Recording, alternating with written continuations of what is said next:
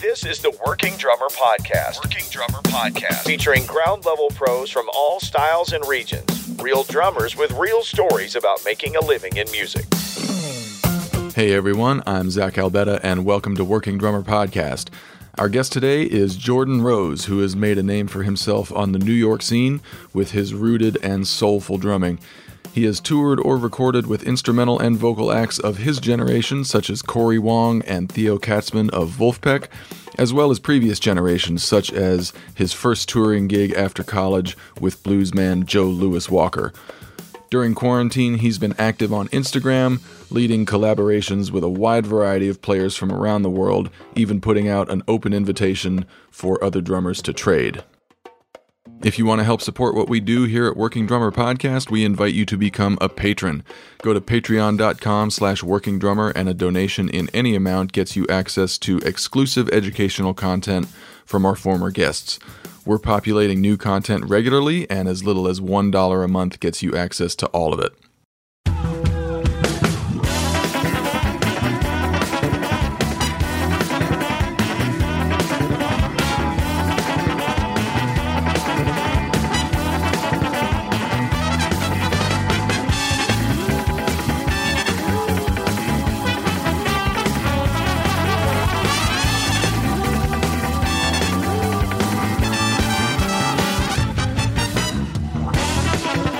So as you'll hear, I was immediately drawn to Jordan's playing just because of the overall feel-good vibe he puts out from behind the drums, and I'm happy to say that the vibe feels equally good in conversation.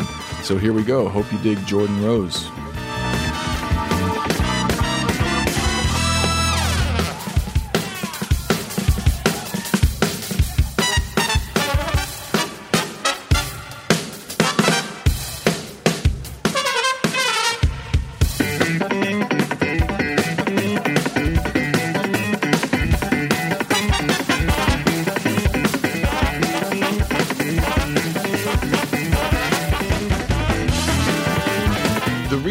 On my radar was these sort of drum trading collabs that you've been doing on Instagram. My buddy Kevin Leon from St. Paul and the Broken Bones did one with you. We've had him on the show about a year ago.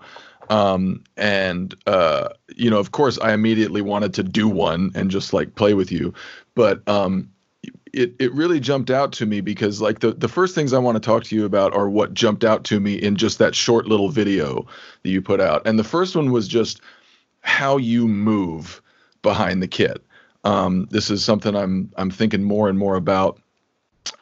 You just have like a very bouncy, dancey kind of organic movement behind the kit, and I'm wondering where this came from. Like, is this something you cultivated? Did this come from some influence early in your playing, or was this just kind of how you moved from the time you sat down at the kit? Wow. Well, first of all, thanks for the nice words. Yeah, man. And I've watched your collab that we did, and a handful of times. I watched it again this morning.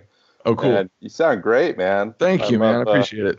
I love how you were like picking up stuff from the track, like the little triplets, and you did like the, I don't know the ride to the snare, little scrapity doodah, little Tony Williams, whatever, Right. But right. Yeah, you sound great, man. Thank you, man. It's all stolen material. Amen. I can relate to that. Mm-hmm. But so in terms of your question, moving behind the kit, I think it's been a natural development. The process of feeling more comfortable behind the kit. Mm-hmm.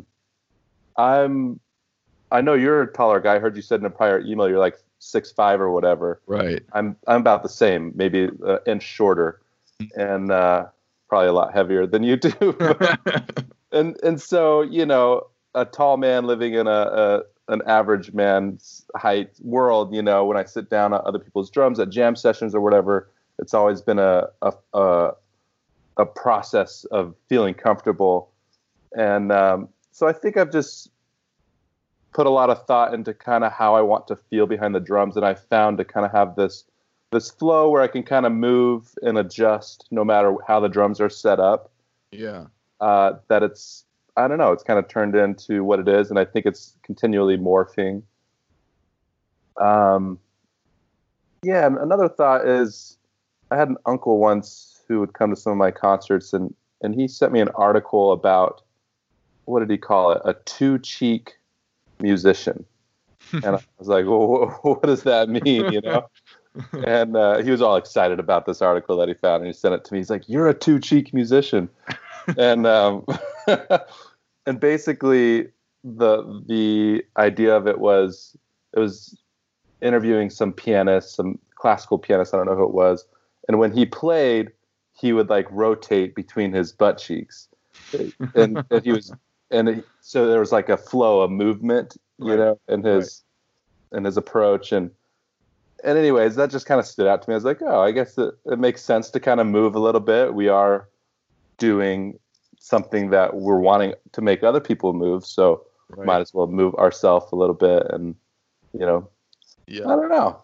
It's cool. Like you mentioned, kind of like just finding a way to be comfortable on different sets, and one way to do that is for like your upper body to kind of take you around. Sure. You know, and I talk to my students about this all the time. Like from the very first time they do a 16th note fill, like from the snare down to the toms, I'm like, don't just reach with your arms. You know, let your upper body kind of escort you around the kit a little bit. Sure. And you like. I just want to show them your video because like your upper body is just taking your arms everywhere. It's really cool. Thanks, man. Yeah. And the second thing that jumped out at me about that video was that you're getting some huge sounds out of the drums and cymbals with what appears to be a pretty light touch. Like it doesn't seem like you're really digging into the drums too much, but you know, the sound coming out of them is just big and fat and huge. So like, how do you get those sounds? Well, yeah, thanks again, man. You're making me feel all good right now.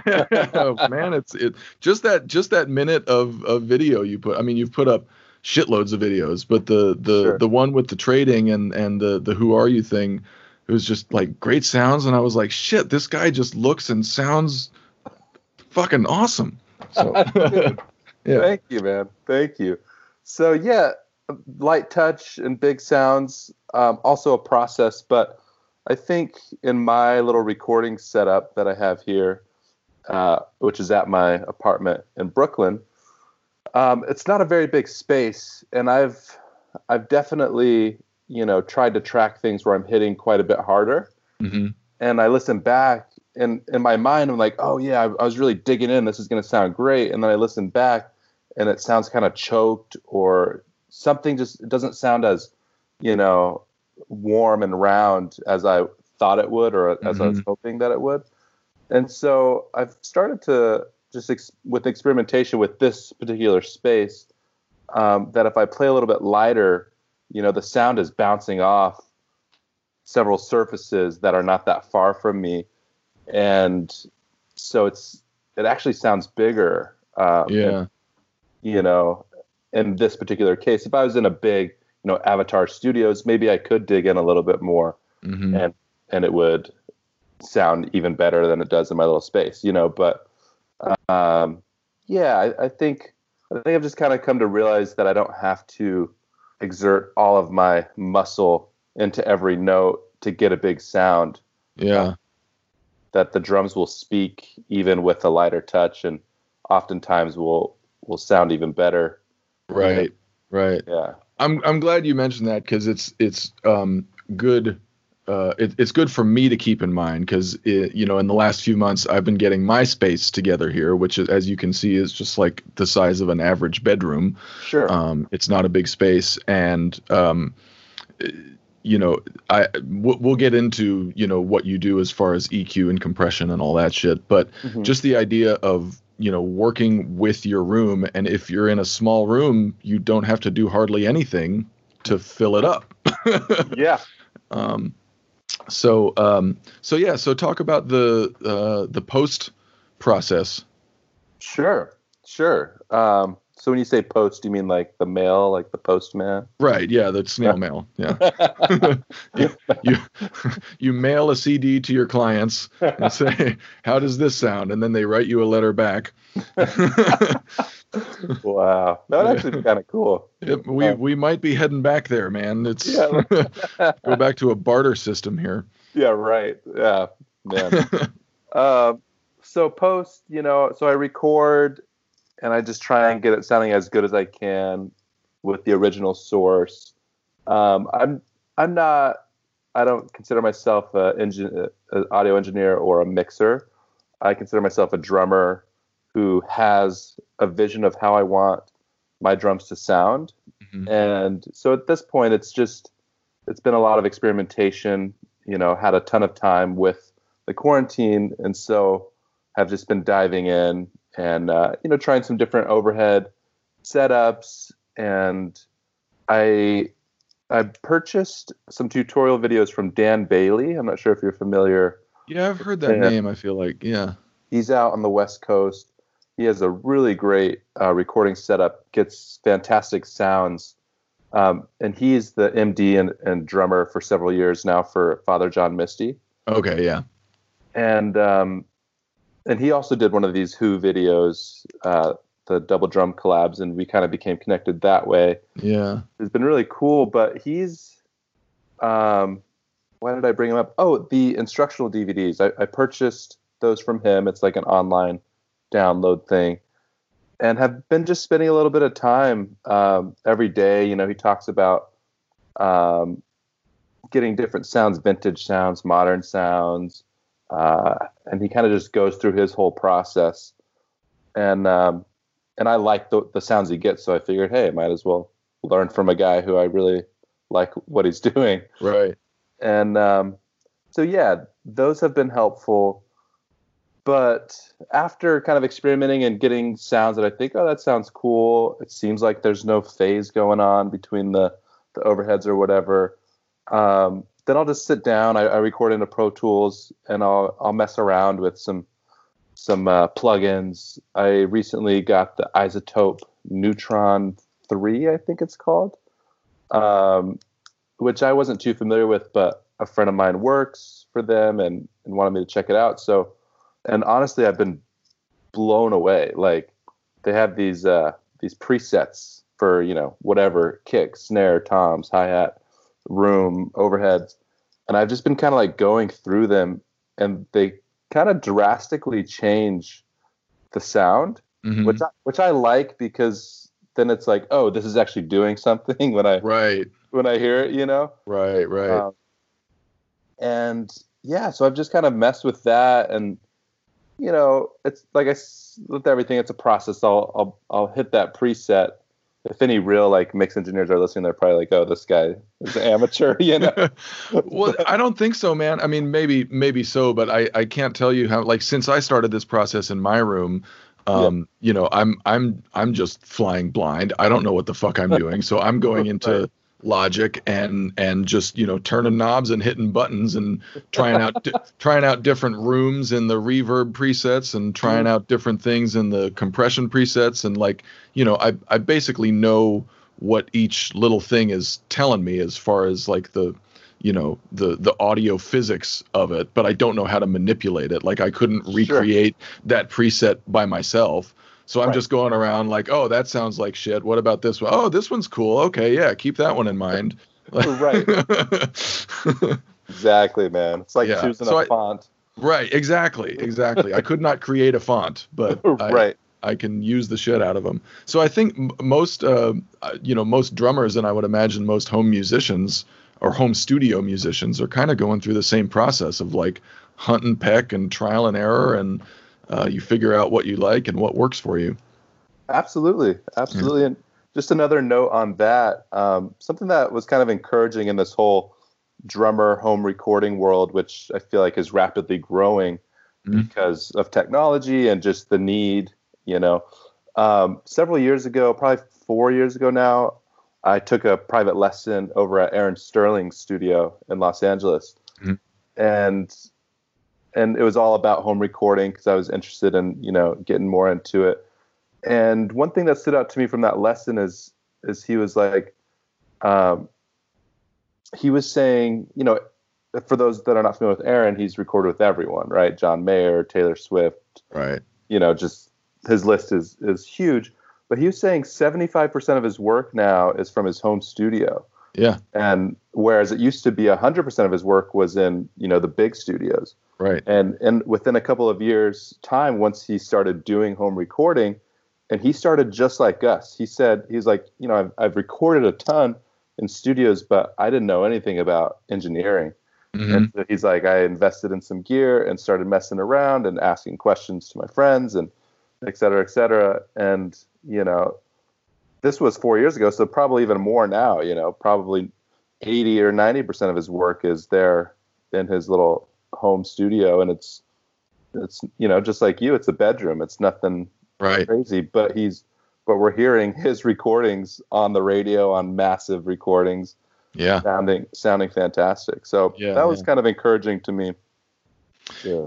Yeah, and I think I'm learning to just sort of trust my ears about what I want to hear, Right. and also not overthinking it. Like a buddy of mine who's an engineer told me, if you know, if it sounds good in the mix, don't fuck with it. Like if you solo your drums and there's something that you're hearing that you're not quite digging or whatever, but then you put it in the mix with the song and you're like, oh yeah, that sounds like I want it to sound, just like leave it. Good advice. Yeah. Yeah.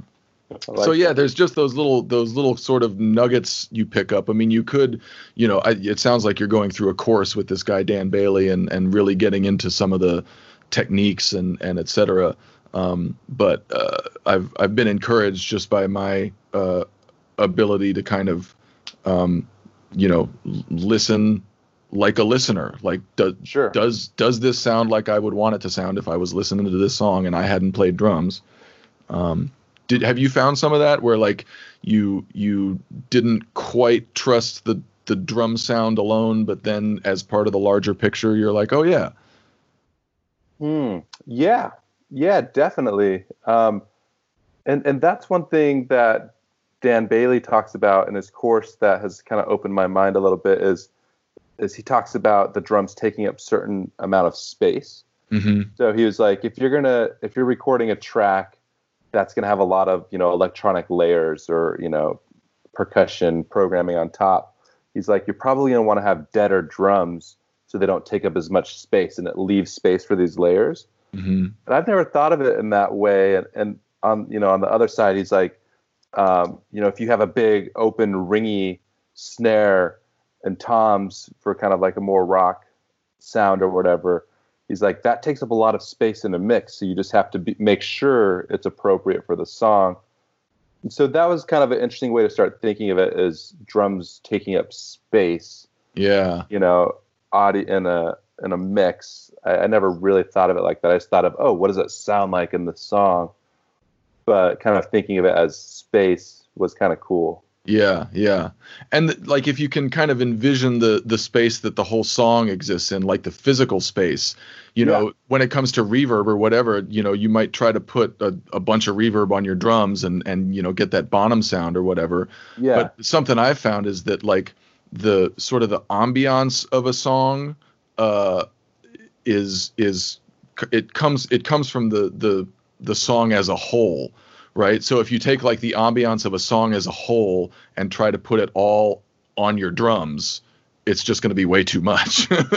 True. You know? Yeah. Like, so if you, like you said, if you kind of design your drum sound to just take up less space, then it can be part of this overall bigger picture, and the, you know, the sound, the ambiance of that song gets kind of superimposed onto your drums because it's part of this bigger picture.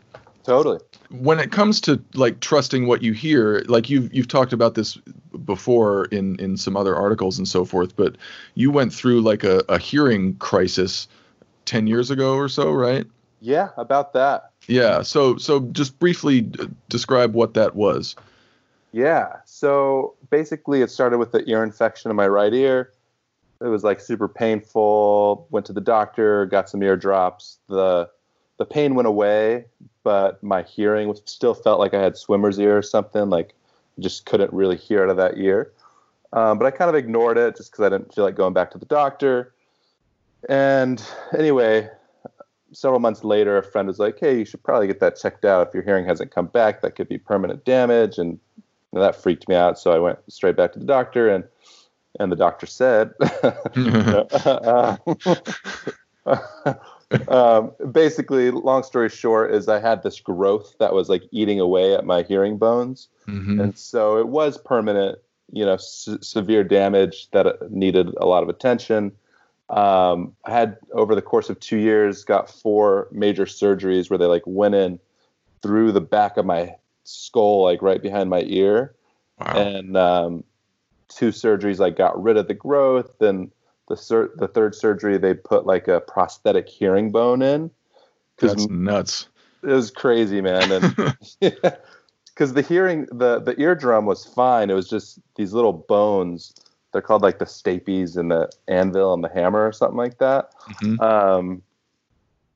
They send the vibrations to the eardrum. So they were like disappearing. So my eardrum wasn't getting the vibrations that it should be getting, Right. So this prosthetic basically like connected what was still left so that it could vibrate more normally again. Right. And this is tiny shit, right? This is like, these bones are like the size of a pinhead, just kind of floating there behind your eardrum. Oh, for sure. Yeah. So it was a crazy time. I didn't know if I was ever going to be able to hear again out of that ear. Like it was, I'd be like sitting next to a girl in class at college, and she'd be on my right side, and she would like say something to me, and I just, couldn't hear what she was saying. And that made her want you even more. Oh yeah. Ladies man over here, Oh, right. So your hearing today is still not normal, right? It's still not back to 100%. Right. Not in this year. I say it has probably like a 15 to 20 decibel pad on it. Wow. Okay. So my question about all that was, how did you sort of learn to trust your hearing again when it came to production, when it came to tuning your drums, when it came to playing a room? Like I was reminded of this famous chef, Grant Achatz, or Achatz, whatever. A few years ago, he got tongue cancer, and like had to get part of like it was down in his throat, and like he went through a couple surgeries, but now his sense of taste is like not 100%, and he had to recalibrate like everything he did in the kitchen because he's just constantly tasting during a service. Right. And there was a time when like he just could not trust his own taste at all and had to rely on everyone else in the kitchen to and now he's recalibrated and so forth. But how did you go through that process of like learning to trust your ears again?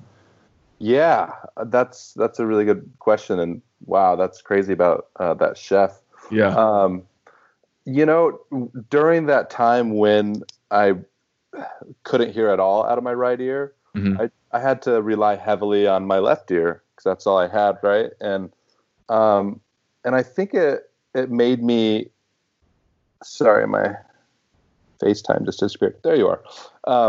I think that it made me rely on touch a little bit more because, if I was playing jazz and the ride cymbals on my right ear, it sounds way different if that sound isn't coming into your right ear and it's having to travel around your head to your left ear, which is facing the opposite way. Yeah.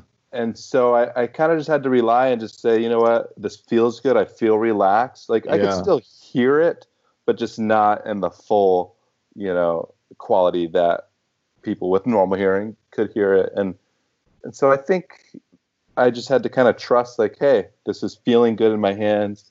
It's going to sound good. And sometimes I would kind of turn my head to where my left ear was facing more towards my right, just to check in and be like, oh, how are we doing over on this side of the drum set? Right. But yeah, it's definitely been a process. Another thing during that time, a really valuable lesson that I learned is that, music speaks to the heart. And I've told this story in a couple of interviews, but I'll just summarize it. During a really dark time during this time where I didn't know if I was going to get my hearing back. I was playing a concert, and a deaf woman approached me. Her and her husband approached me after the show, and I didn't know she was deaf, but she started talking, and she said, "Hey, I can't hear anything. I'm completely deaf. But what you guys did tonight," she's like, "even though I couldn't hear it, I felt it in my heart." And that just like hit me so deeply. Yeah. Because it's like, all right, at least I can still hear a little bit. I have one good ear, and here's a person with no hearing still able to feel the music, and that was just a testament to the power of music, and that we don't necessarily have to hear it to feel it. Yeah, that's totally true. And I think part of that is performers. We talked about just the visual aspect of it, and the way you move, the way different drummers move. It really informs like how you experience that music. Because if I saw you move and I heard you play, and those two things came at me at the same time and like informed each other. And if I heard the same sound, and you didn't move that way, like if you had like a really aggressive stroke, or if you were just a more kind of like rigid muscular player, I would experience what you're playing in a different way, not in a worse way or better or whatever, but just the way music is visually experienced really informs the way its overall effect. Totally. Yeah, that's a really good point.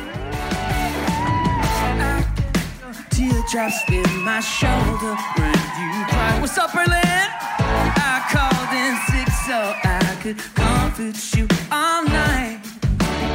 Now you got cold feet, well, just let me break the ice, yeah. I did your laundry and I folded it real nice. So baby,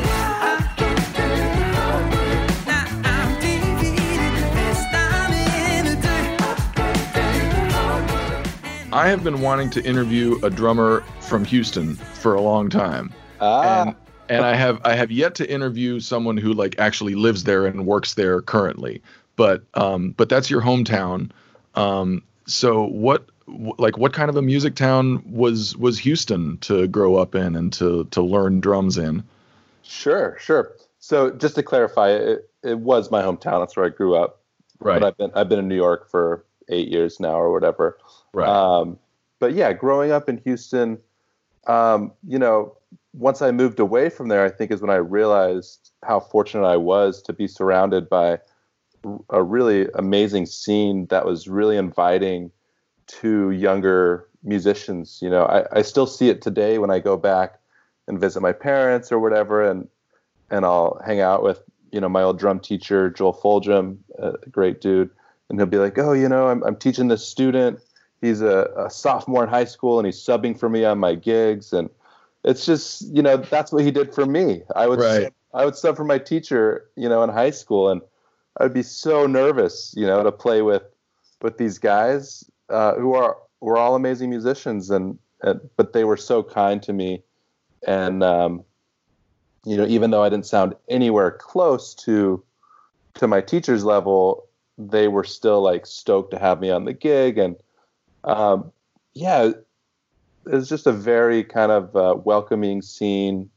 The best of players were the nicest, Yeah. And then also just able to go out and see that music. There was a couple jam sessions going on when I lived there, and some jazz clubs that I would go to regularly. That I would just go there and I would stay from 9 p.m. when they started till 1 a.m. when they finished, and just soaked in. And that was a really big part of my development, which I'm grateful for. Yeah. Was there a predominant style of music on that scene that you were particularly attracted to? At that time when I was living there in high school, before, but high school is when I really started going out and seeing music and stuff. It was jazz, and then kind of like blues rock, like jam bandy. Right. I got really into like Stevie Ray Vaughan and Sure. that kind of Texas blues. Yep. So I was going to some of these blues clubs and some of the jazz clubs.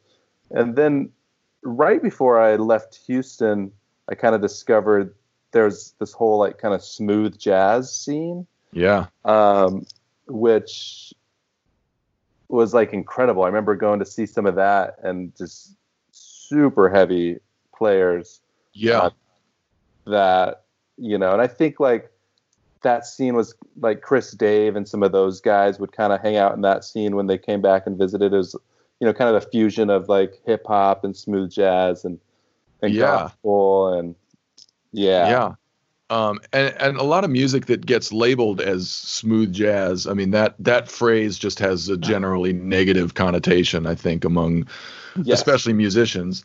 But you get into it and you're like, well, I mean, where are the lines between smooth jazz and adult contemporary and fusion and funk and R&B and gospel? And like it's not Kenny G. Definitely not. I mean, some of it kind of is, but a lot of it really isn't. Right. And the grooves are just as heavy, and the solos are just as face melting. And I've interviewed a couple of drummers, and I've played some gigs that are just like, I mean, it says smooth jazz on the banner. Right. But holy shit. Yeah, exactly. Yes, exactly. And that's, it is unfortunate that genre sometimes gets a bad rap because there's so much, authenticity and soul and depth behind a lot of these people who are labeled as smooth jazz artists. And are you familiar with Corey Wong at all? Yeah. So I've had the opportunity to work with him a little bit, and that's one of his missions is to kind of like make smooth jazz cool again. Yeah. And he's done a couple of things with Dave Koz, who's been labeled as one of those smooth jazz guys. And so I think a lot of, musicians kind of turn their head and scoff a little bit. Oh, Dave Koz, like, we're not going to pay attention to him. But Corey Wong, who has a lot of respect from the musical circle, has brought Dave Koz in and said, yo, check this guy out. He's insane. Yeah. And it's been kind of a cool thing to see this, this merging of what's the ages, because Dave Koz is way older and Corey's a young guy. And anyway. That's super cool. And I mean, it's I think what it boils down to is that it's instrumental music. It's, it's not bebop. It's not free jazz. It's not a jam band. Mm-hmm. It's instrumental music. And I think if we think about it that way, instead of, labeling it smooth jazz or just like dismissing it or whatever, I think it would get a little more respect, a little more, attention, especially in the community of musicians that tend to, like you said, kind of turn their nose up and be like, I'm not doing that shit. Right. Yeah. Well, more gigs for us in the smooth jazz world then. Say what? More gigs for us in the smooth jazz world. Yeah, man. Bring it. Bring it. Disinfect those cruise ships and get everybody back to work, man. That's right, man. So, one, like your first major gig, sort of like after you were done with college, we'll get back to college in a second, but sure. This guy, Joe Louis Walker, who is like as straight up a blues act as there is. Yeah. But, since then, like you said, you've played with Corey Wong and Theo Katzman, who is another Wolfpack associated guy, and you're getting into Broadway. So it kind of surprised me to see like Joe Louis Walker on there. I was like, man, just straight up blues.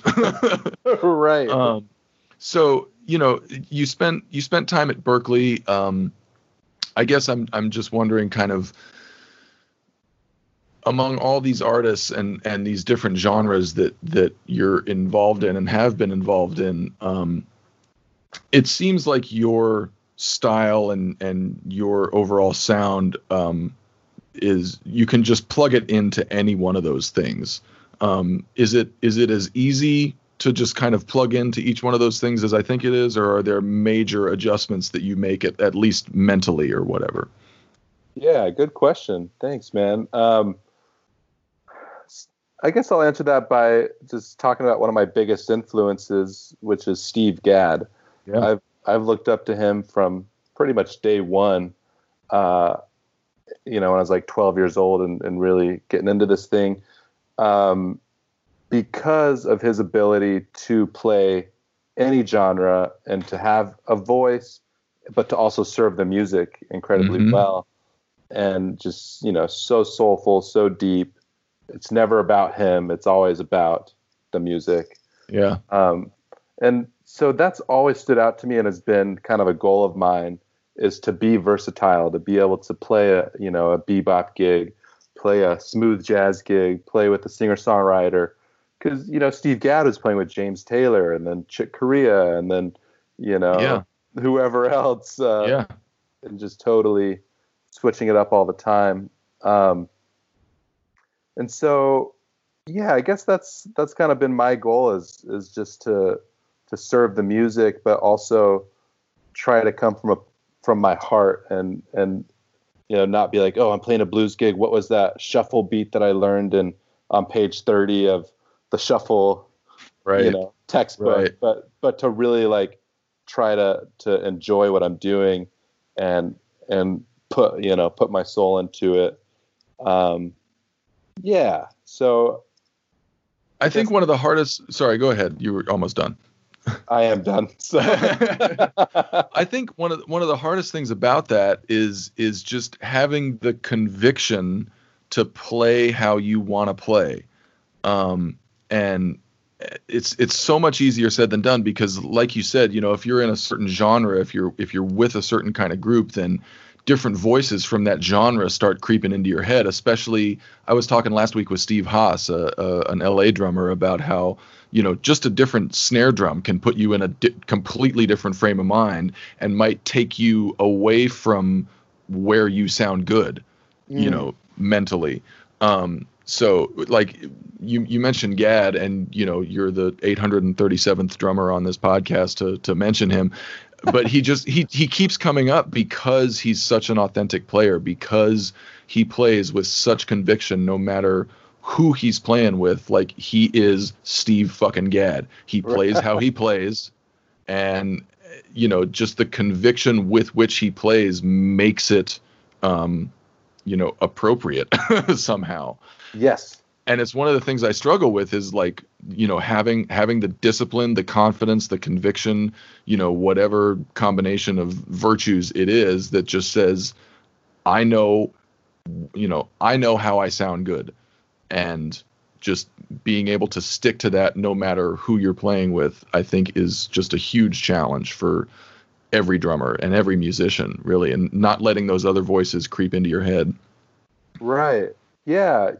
Another thought I had on that is, growing up, I was an anxious little kid. I was always really shy.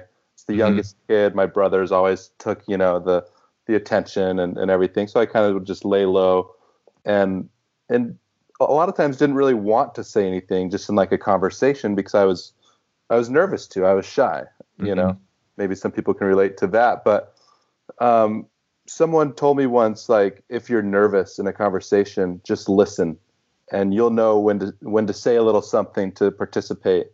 And so I've always remembered that, like, some people, when they get nervous, they start talking a lot, right? Yeah.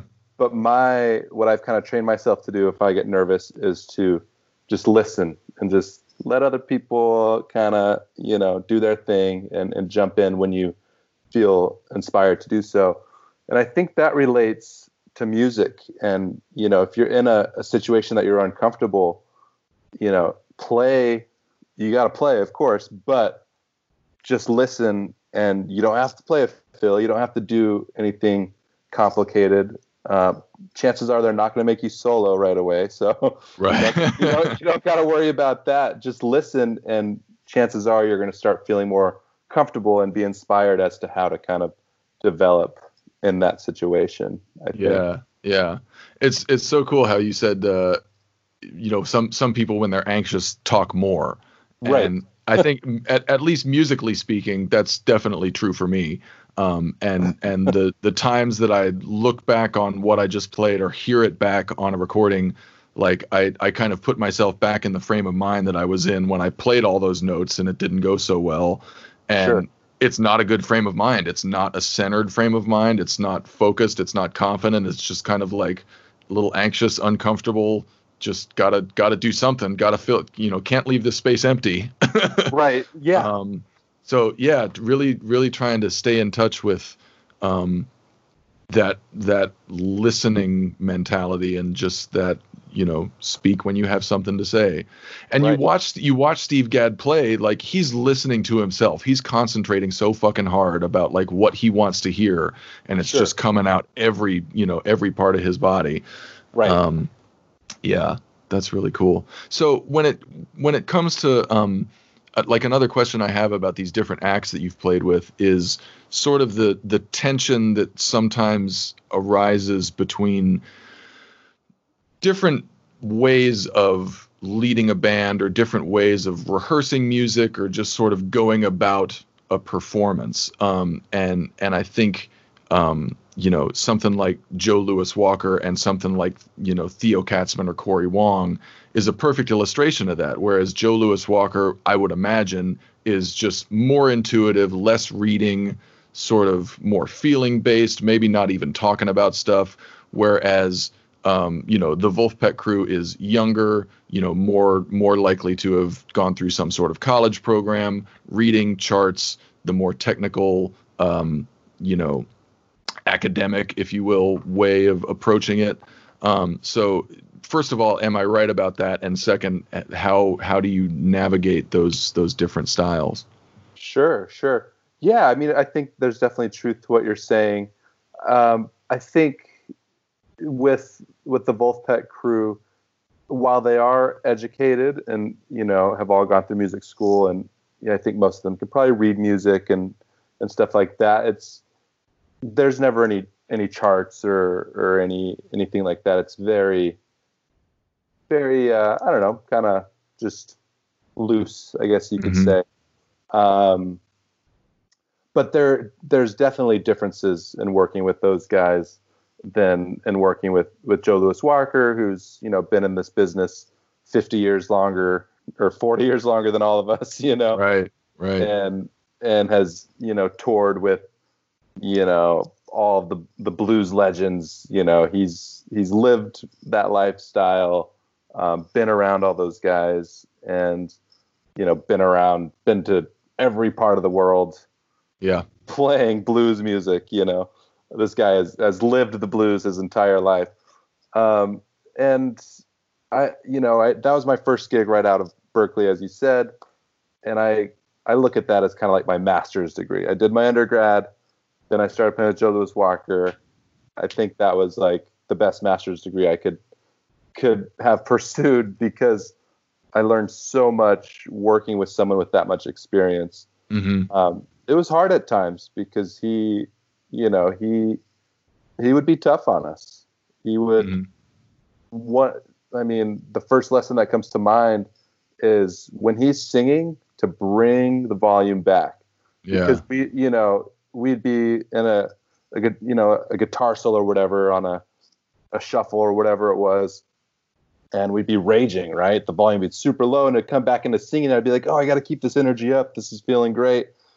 And he would just, that was not cool. That was not cool. I learned my lesson. He communicated that to me in a couple of different ways that were very clear and maybe not always the easiest to accept. But but to this day, several years later, it's like, okay, if someone's singing, you gotta back off a little bit, because they gotta be able to to sing and feel comfortable and not strain their voice. So that was a big lesson among many others.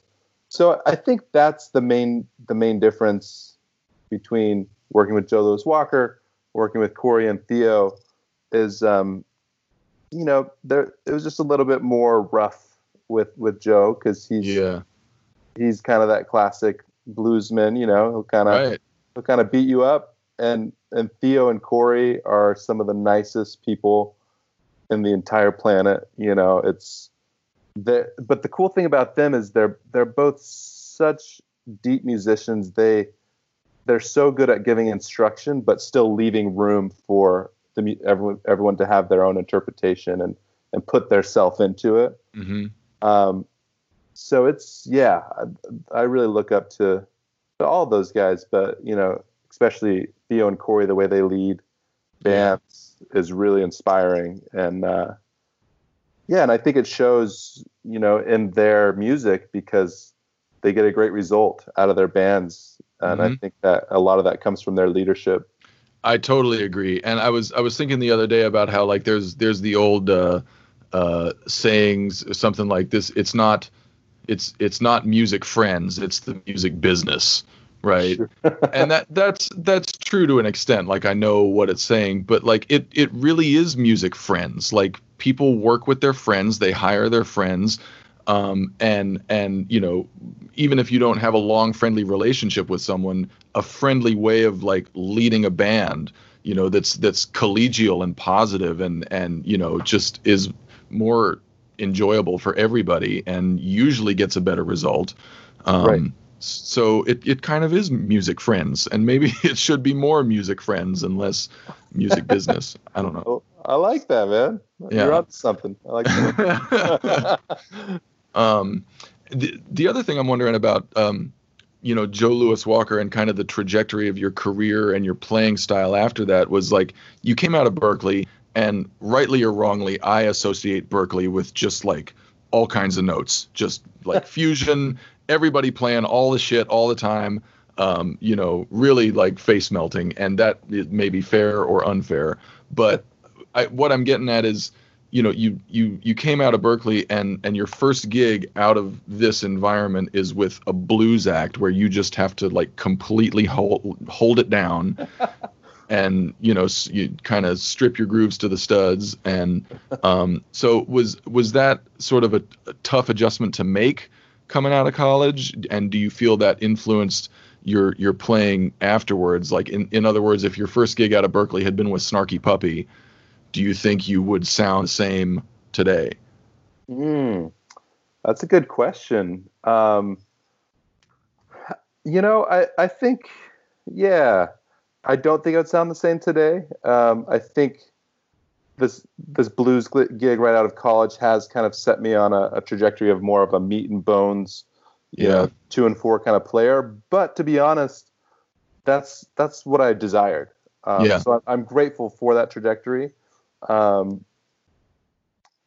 to Steve Gadd, and growing up in Texas, I love the blues. I love playing a good shuffle. I love just playing a simple slow blues and letting people just pour their soul out over it. Right.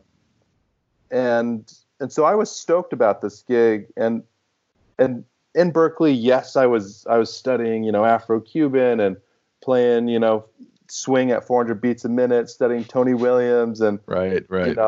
In 7. Oh yeah. Playing in 7, 5, 11, all the odd meters, right? Right. And loving all of that, but I think as I was getting older, I was just kind of realizing like, hey, my heart is really at this feel good, like just lay it down kind of stuff. And so the way I got the Joe Louis Walker gig is by going to this jam session that would happen every Monday at a place called Wally's, which was down the street from Berklee. And there was like a blues soul jam session every Monday. So I'd go there, and the bass player in the house band, this guy, Lenny Bradford, had started touring with Joe Louis Walker, and we connected.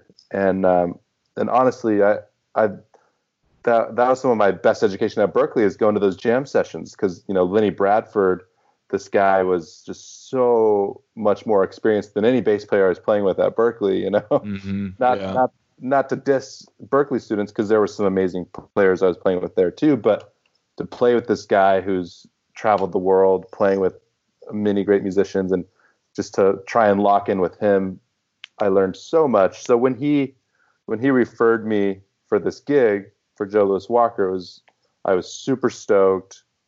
And back to Steve Gadd. I've always loved his playing with Eric Clapton. Like, I'll go on YouTube and type in Eric Clapton, Steve Gadd. There's like a Live at Madison Square Garden concert. Mm-hmm. And man, some of that, just the way Gadd like plays that gig, like all of his shuffles and his backbeats and the way he supports, under Clapton's solos and stuff. I was like, I want to do that. So, right. So that was kind of my goal with Joe Louis Walker, is like, what would Gadd do? Right. So yeah, I don't know if that answers your question, but. Well, yeah. And I mean, going back to what you were saying about when you were a kid, like being a shy kid and just kind of, listening to conversations rather than lead them or really like, mix it up in them. Right. I think despite the more extroverted drumming style that you sort of were steeped in at Berklee, the background supportive role is where you live. Yeah. Just for your personality type. And it's something we've talked about before about how like most drummers I think are actually introverts, and and a lot of us have like learned how to do a good extrovert impression, or like we thought we were extroverts or we wanted to be extroverts. So we just kind of wore that hat for a while. Right. But I like over the last 10 years, especially, I've been going through this process of like, I'm much more on your page of just like, I just want to play 2 and 4 with great artists. Right. And it could be jazz, it could be funk, it could be country, whatever. Yes. But I don't need to play in 7. I don't need to take a 5-minute solo. Like, just put me in a good band. You're right. And put me at the back of the stage, not at the front. Yeah. And it's interesting. We've talked about how like, proof that most drummers are introverts is that like we sit behind this fortress, like singers and guitarists, they're out there on the edge of the stage and like high-fiving and we're like, we have literally this wall in front of us. We're like, we want to be up on stage. We want to be out there and hear the applause, but just like, I'm cool back here. Don't talk to me. Yeah, it's funny. In high school, our high school drama director, she told my mom once that band students, that we hide behind our instruments. So we all need to take drama to overcome that, which, it's a good point. Fair enough. Yeah. But at the time I was like, I'm not taking drama. I just want to play my drums, Right.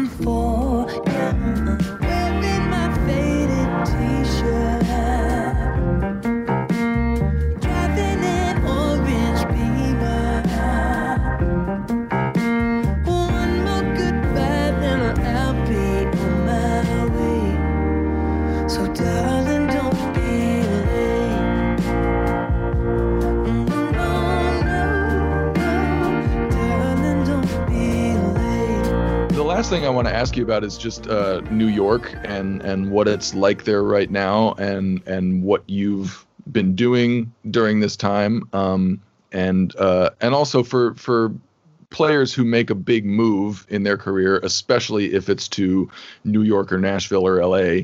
I'm curious as to what led to that decision to pick that town. Sure. Yeah. So I moved. I was deciding between LA, Nashville, and New York when I was finishing up my time in Boston, and I couldn't really make a decision. I went and visited the 3 places, and nothing was really jumping out to me. But New York just kind of happened naturally because of this gig with Joe Louis Walker. Is he based there? Yeah, he's based like a couple hours outside of the city. So I started playing with him while I was still living in Boston. It was just a lot of traveling. Like we would drive, 5 hours to his house for rehearsal and then drive back the same day, kind of thing. Yeah. Stuff you're willing to do in your 20s. Yes, exactly. Exactly. But then my good friend Eric Finland, who had also started playing, he was playing keys for Joe Louis Walker. He was like, "Hey, I'm thinking about moving to New York. You want to move and find a place together?" So we did. We were roommates, found an apartment in Queens, and yeah, so it's kind of cool having a buddy in the exact same situation. Like every night we were like, okay, where are we going to go hear music? What jam session? Who are we going to go watch and stuff. So that was a really kind of cool to have that buddy system. Yeah, it's a wingman. Yes, exactly. So that's why I moved to New York, and here we are, almost 8 years later, and in a global pandemic, and we're all quarantined, and yeah, I mean, it's pretty crazy out here right now, hearing ambulances more than ever, and a lot of people being affected, which is, really sad, but seems like it's slowly getting better. Mm-hmm. And honestly, this, my wife and I were grateful to be healthy, and it's been kind of a blessing in a way to have this kind of halt on normal life. Yeah, you will. Because I've had a goal for a long time to really dive into my recording setup more. Yeah. But it's hard when you wake up, you're like, I gotta chart out 10 songs for the gig on Thursday and do this. And by the time you do all that, it's like I don't really want to go like sit down and try and place a microphone and get some, you know what I mean? Yeah. So it's been kind of nice to just be able to wake up and like after we're done here, I'm gonna go up and record some stuff for a friend, and probably mess around with the mic setup before that to dial in the sound I'm hearing in my head. And so yeah, and that's what I've been doing for the last 3-4 weeks is a lot of time there in the studio. Been doing these Corona collabs is what I'm calling them. Yeah. Which has been really amazing, like just to see, I'll put a groove out there and to see 30 or 40 people send a video back with the same groove, but a totally different approach. Yeah. So that's been kind of a really inspiring thing that's been keeping me positive during this time. Yeah, me too. And it made me wonder, like, why, like so many other things, like why weren't we doing this all the time before? Sure. Like you and I have never met. I live in Atlanta. You live in Brooklyn. Right. But it's not because of coronavirus that we've never met. Like we could have been doing this anytime. Right. We had like virtual brunch with my brother and his wife who live in Phoenix yesterday, and we were both like, why didn't we do this all the time? Right. So yeah, it's been really cool to just see everybody just like meeting new people and writing new music. And, I think part of it is because everybody has the time now. Yes. But the technology's always been there, like the inclination's always been there. Sure. So with these, collabs or whatever other work you're doing, have you been able to sort of scramble and replace some income, at least for the short term here? Yes. Thankfully, some remote recording gigs they're starting to come in more and more, I think, more than ever before. And to this point. And it's exciting. It's like, oh wow, okay, I guess I gotta keep on this thing, because that's something I've always wanted to do, and it's like now starting to happen. So it's kind of interesting. Yeah, I think a lot of drummers are in that same position where like this is something that we've been wanting to do for a long time. And now we have the time to fucking figure it out. And, we don't necessarily have the resources to buy the mics and the, everything we want, but sure, just like digging in, figure out your sound in that room and create a lane for yourself in the market of remote recording. Sure. And a lot of drummers, I think, are way ahead of me in that regard. They got in on this game like 10 or 12 years ago. Sure. But it'll be interesting to see, when we come out of this, on the one hand, remote recording is probably going to be more commonplace than ever. But on the other hand, this has really shown us like the value of being in a room together. Yes. So I'm wondering which way it's going to go. maybe more of both. Hopefully, I don't know. Yeah, a nice blend of both would be cool. Yeah. about your just sort of your neighborhood or the places that you hang out.